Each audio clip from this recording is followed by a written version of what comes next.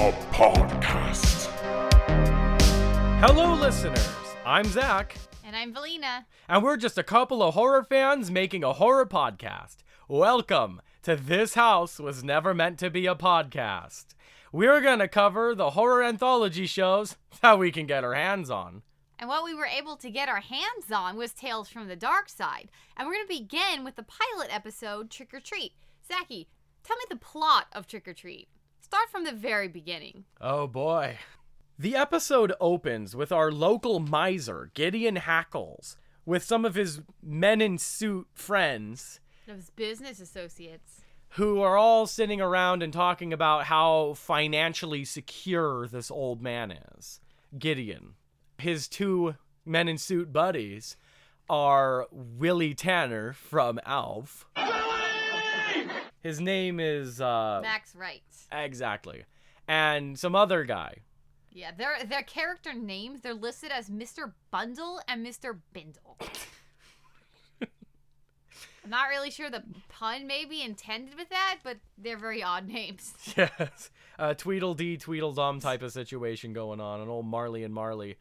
So the entire town owes Gideon Hackles because he runs the most essential store in this tiny town, and he forces everybody on a line of credit, which he controls. So the entire town is indebted to this Gideon Hackles, and he has this fat wad of IOUs that he just swings around like rappers with fat stacks of money. And it's kind of weird why he has those, because he makes it clear when he interacts with Mr.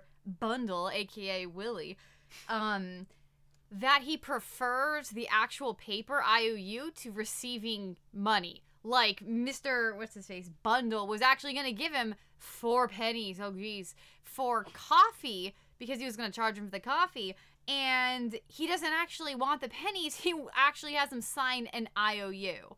Which does not sound like a secure business strategy in my book, but who knows on what level Gideon Hackles is working on here. Well, people's debt is worth more to him than actual money. When Gideon is at his market, his little store in town, the general convenience store, we have the farmer of the town enter and his son. And I feel the episode's a little unclear as to how new to this whole situation that these two are. Because it seems like the farmer's been there for a long time, but are just learning about the practice around Halloween that Gideon does that we'll get to. Now, Gideon charges them for their goods and whatnot with an IOU, surprise, and the kid then is told by Gideon about this special Halloween practice that Gideon does. Every Halloween, he opens up his own house as this special, like, spook house type of deal where the kids can search his house, and the parents stay outside while the children go into this old man's house to look for IOUs, so that way they can be freed from their debt. But the house is so unbelievably terrifying that not a single child has found the IOUs yet, after assumedly years of doing this. The farmer's son then is really interested in doing this because his father is in debt to him, but his father, the farmer, is telling him and Gideon that they're not going to do it, and they're not going to fall prey to his horrible Halloween trickery. And Gideon is quite upset by that, and points out the fact that the farmer's son, Billy, that little Billy is the only person who has wanted to do this. And after that exchange, they leave the store, and then comes in a second family, a father and his son. And we have this father basically kind of half-threateningly boast about his son's toughness because he's toughened him up, presumably through physical application of brutality. No, it isn't even presumably. He actually says he toughened him up with his belt. Like, he beats that kid to make him not afraid of, I guess, like people in masks. So Gideon also charges him his IOU deal on that night. And then we have a flash forward. Oh, wait, but before we move on, I do want to mention that, like, that whole scene when he's talking to the parents and, like, about their kids, you know, going over to his house, the new farmer guy, like, he really kind of implies that, like, there's some real creepy stuff going on, and not just, like, in the Halloween sense. Like, they make this dude out to be we're talking stranger danger level, like, alarms, full alarm, red sirens blaring, you know, the absolute the strangest danger you could get in. And it may have come across differently when this episode first aired, but watching it now, that stranger danger alarm is at full volume. So we flash forward later that night, and Gideon is going home. He's got his wad of money, and he's got his wad of IOUs. Like, his pockets are just sticking out to the sides. It looks like one of those old aviator pants that have the big old puffage type of thing on the sides. And so he goes home. He walks over to his little Harry Potter room under the stairs, and he puts the money in the safe. This is important. We'll get back to that later. It becomes relevant again. Then he marches on upstairs. Oh, no, I'm sorry. He goes and puts the IOUs in a little compartment inside of the fireplace, and then leaves it like a little lip right above the opening of the fireplace. On the inside. On the inside of the fireplace. And I just want to say that if he ever forgot those IOUs and decided to light up a fire in the middle of winter, because winter's not too far from Halloween, those things could go up in smoke. Oh no, he won't forget him. He swims around in them like Scrooge McDuck. He ain't gonna forget that. His entire life revolves around those IOUs. So after he hides his IOUs in his little safety area, and after he puts his money away in the safe, he runs upstairs where he's got this kind of comical room of pulleys and levers and switches and little strings that he can pull. And the Wizard of Oz. The Wizard of Oz operation room. We kid you not. And he's got this periscope that views the front door. And he's got one of those little conular little like speaker things that like on the playgrounds. And he gets his first trick-or-treater. It's a little girl in a witch costume. I think her name is Bessie. Yeah, it is Bessie. Named after the cow. And so she knocks on the door, and he talks through the thing and like, "Oh, come in if you dare." And so he brings her into the house, and she's sent completely alone. And she has to search the house for the IOUs in this creepy old man's house where no adults are allowed. And the poor little kid, she's so terrified, like just immediately. Like you can almost see tears in her eyes when she goes in there. And it's actually real world kind of terrifying for all the wrong reasons.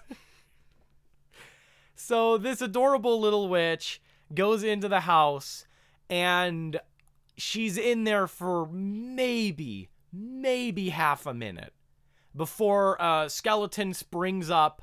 And it's like a cheap skeleton. It's not even like one of those anatomical model skeletons. Like, this looks like it was probably a sugar skull type of skeleton, just made out of like clay or something, that just flips up and makes some kind of stock sound, like stock ooga booga sound effect.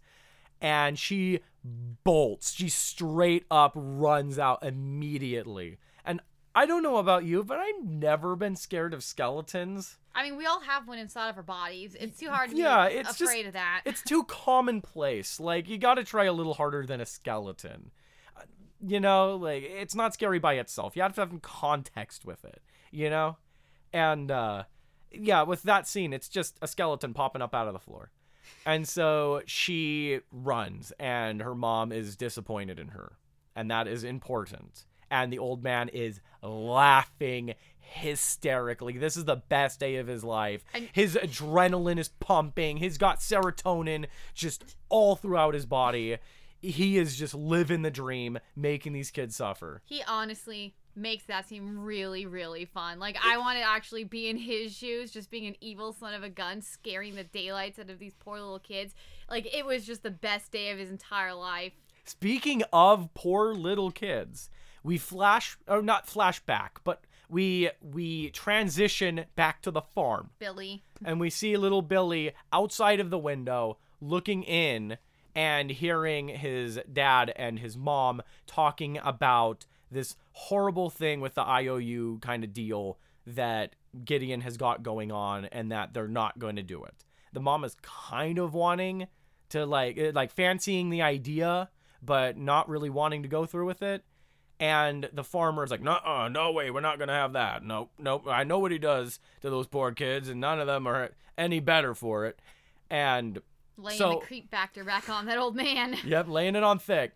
And so he decides to run off, and he sneaks off in the middle of the night on Halloween night to go sneak into this old man's house completely alone. So we transition back, a hard cut back to these two kids in completely ambiguous costumes. I have no clue what they are. I still don't. I've rewatched the scene multiple times. Can't place their costumes. I think IMDb lists them as a pirate and a mummy. But they don't look like it. I mean, you might be able to say, oh, that's probably a pirate, but the mummy is just like a guess. I don't know who put it on the IMDb page, but like it does not look like a mummy. There was not nearly enough toilet paper for a convincing mummy for that costume. It was not in the budget at the time. These two were like huddled together, all scared, just looking on in horror as they see this rubber bat with glowing LED eyes jutting out of its eye sockets, squeaking and limply flapping its wings on the string as it just saunters across the hallway towards them, and they book it. And the bat loosened itself and landed on the floor when Gideon comes to reset the scene. Yeah, after each scare, he usually comes back to reset things. So he has moments where he's coming out of his little hidey hole and fixing things up to make it all fresh and new for the new kid. Exactly.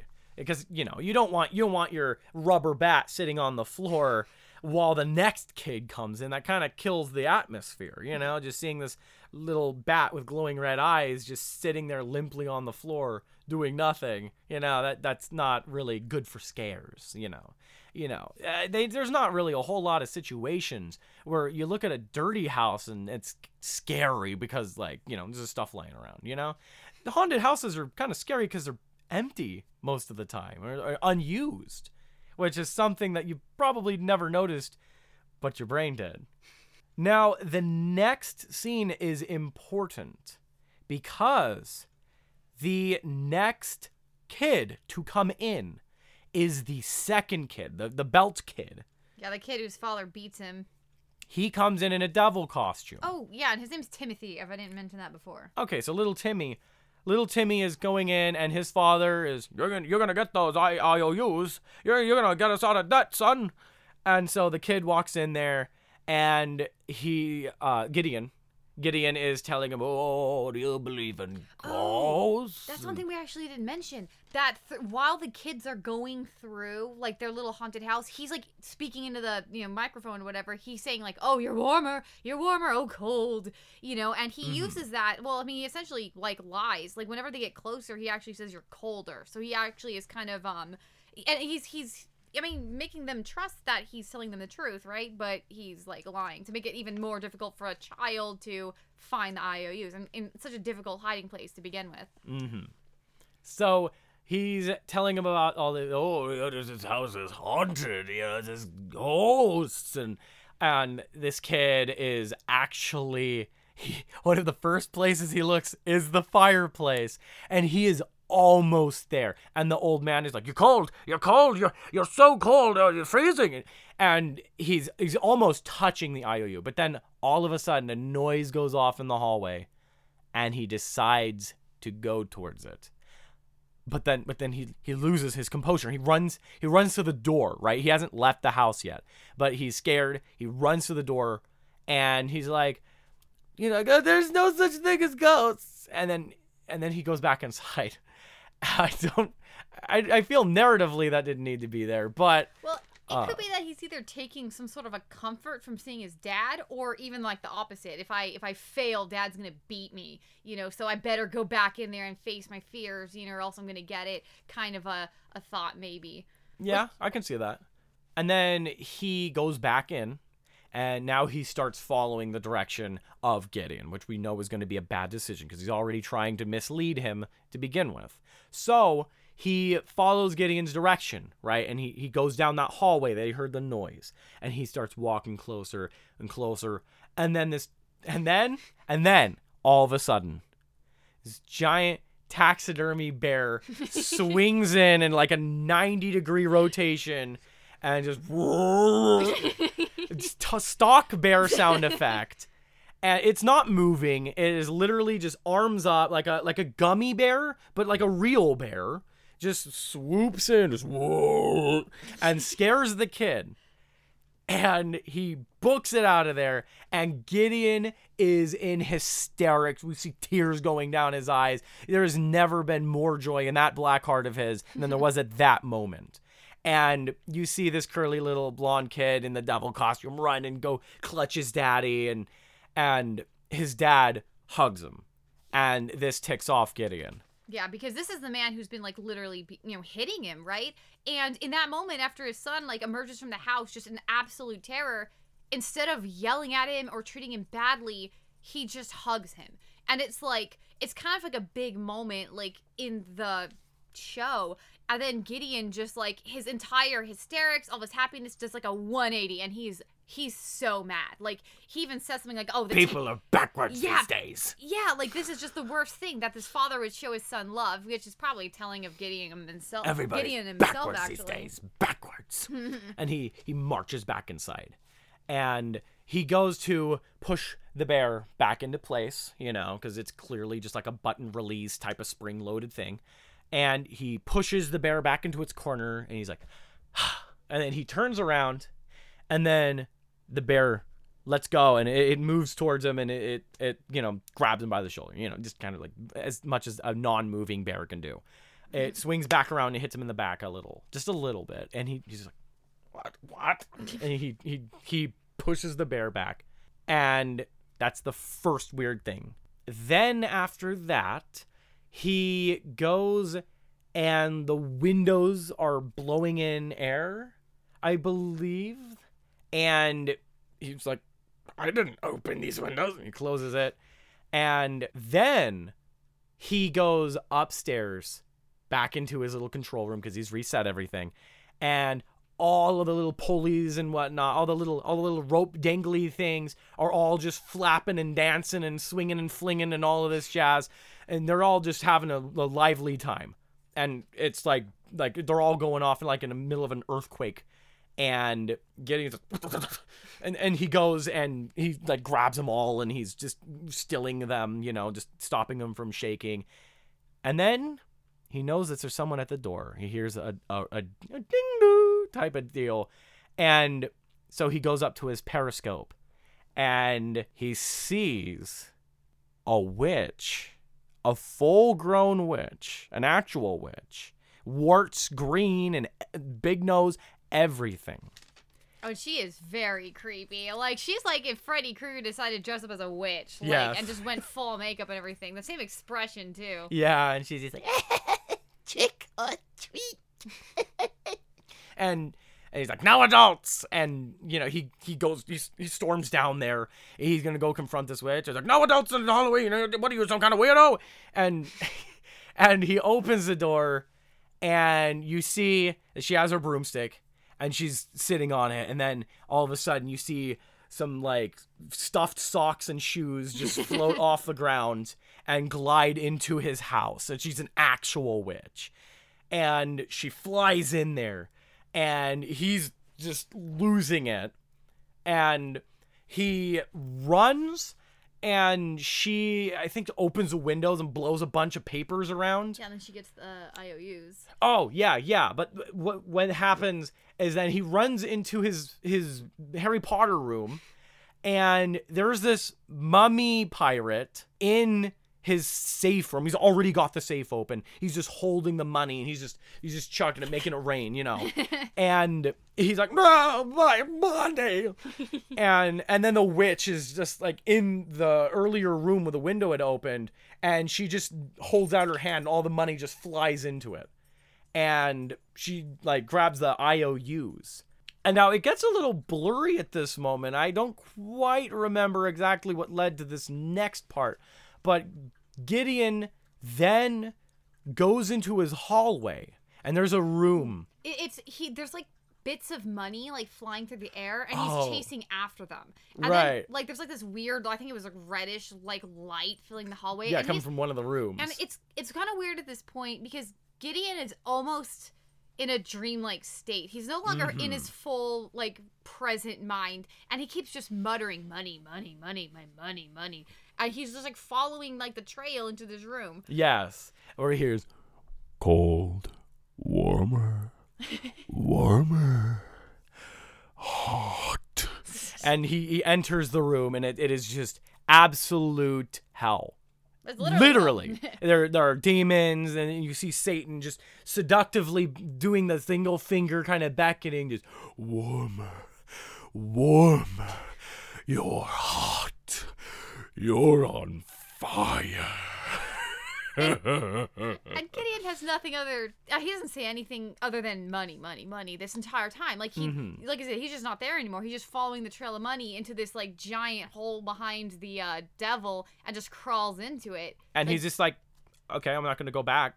Like, this is it. And then he just kind of stays there. He doesn't like, oh, I'm gonna leave, And then the door closes or anything. Like, no, he's just okay. This is where my path leads. And where the money leads. Where the money leads. The buck stops here.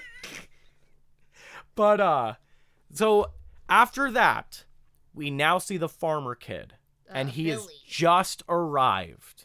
Like, he just walked through the graveyard. He missed everything.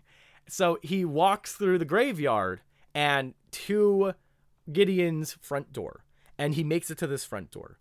And he looks through the peephole, and he sees this witch on the other side of the room. And he's just like, "Don't stop it, Mr. Gideon. I know it's you." And then she opens the door, and it's like the same witch lady. And she hands him the IOUs. And he's like, okay. And then she takes off into the night. And he's just sitting there astounded. And then, after that, the camera pans back, and we see in the graveyard a new real gravestone that reads Gideon Hackles. And that is how the episode ends. It said, his gravestone also said he took it with him when he went.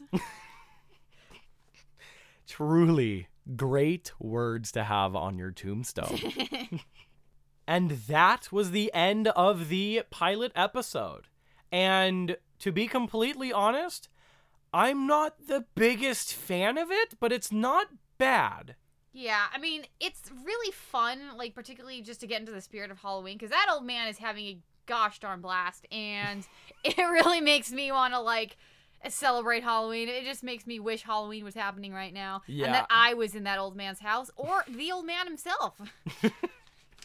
Yeah, the biggest dividing part of this episode that really pulls it back from being great, because I love Gideon's reactions to all of the kids suffering. It's fantastic. So evil. But the biggest thing holding this episode back is honestly the change. Now, whenever there is anything that happens for any particular reason in a show that where you learn a lesson, like the Twilight Zone or something, or A Christmas Carol, which this is very much like, ultimately there needs to be a cause for this change.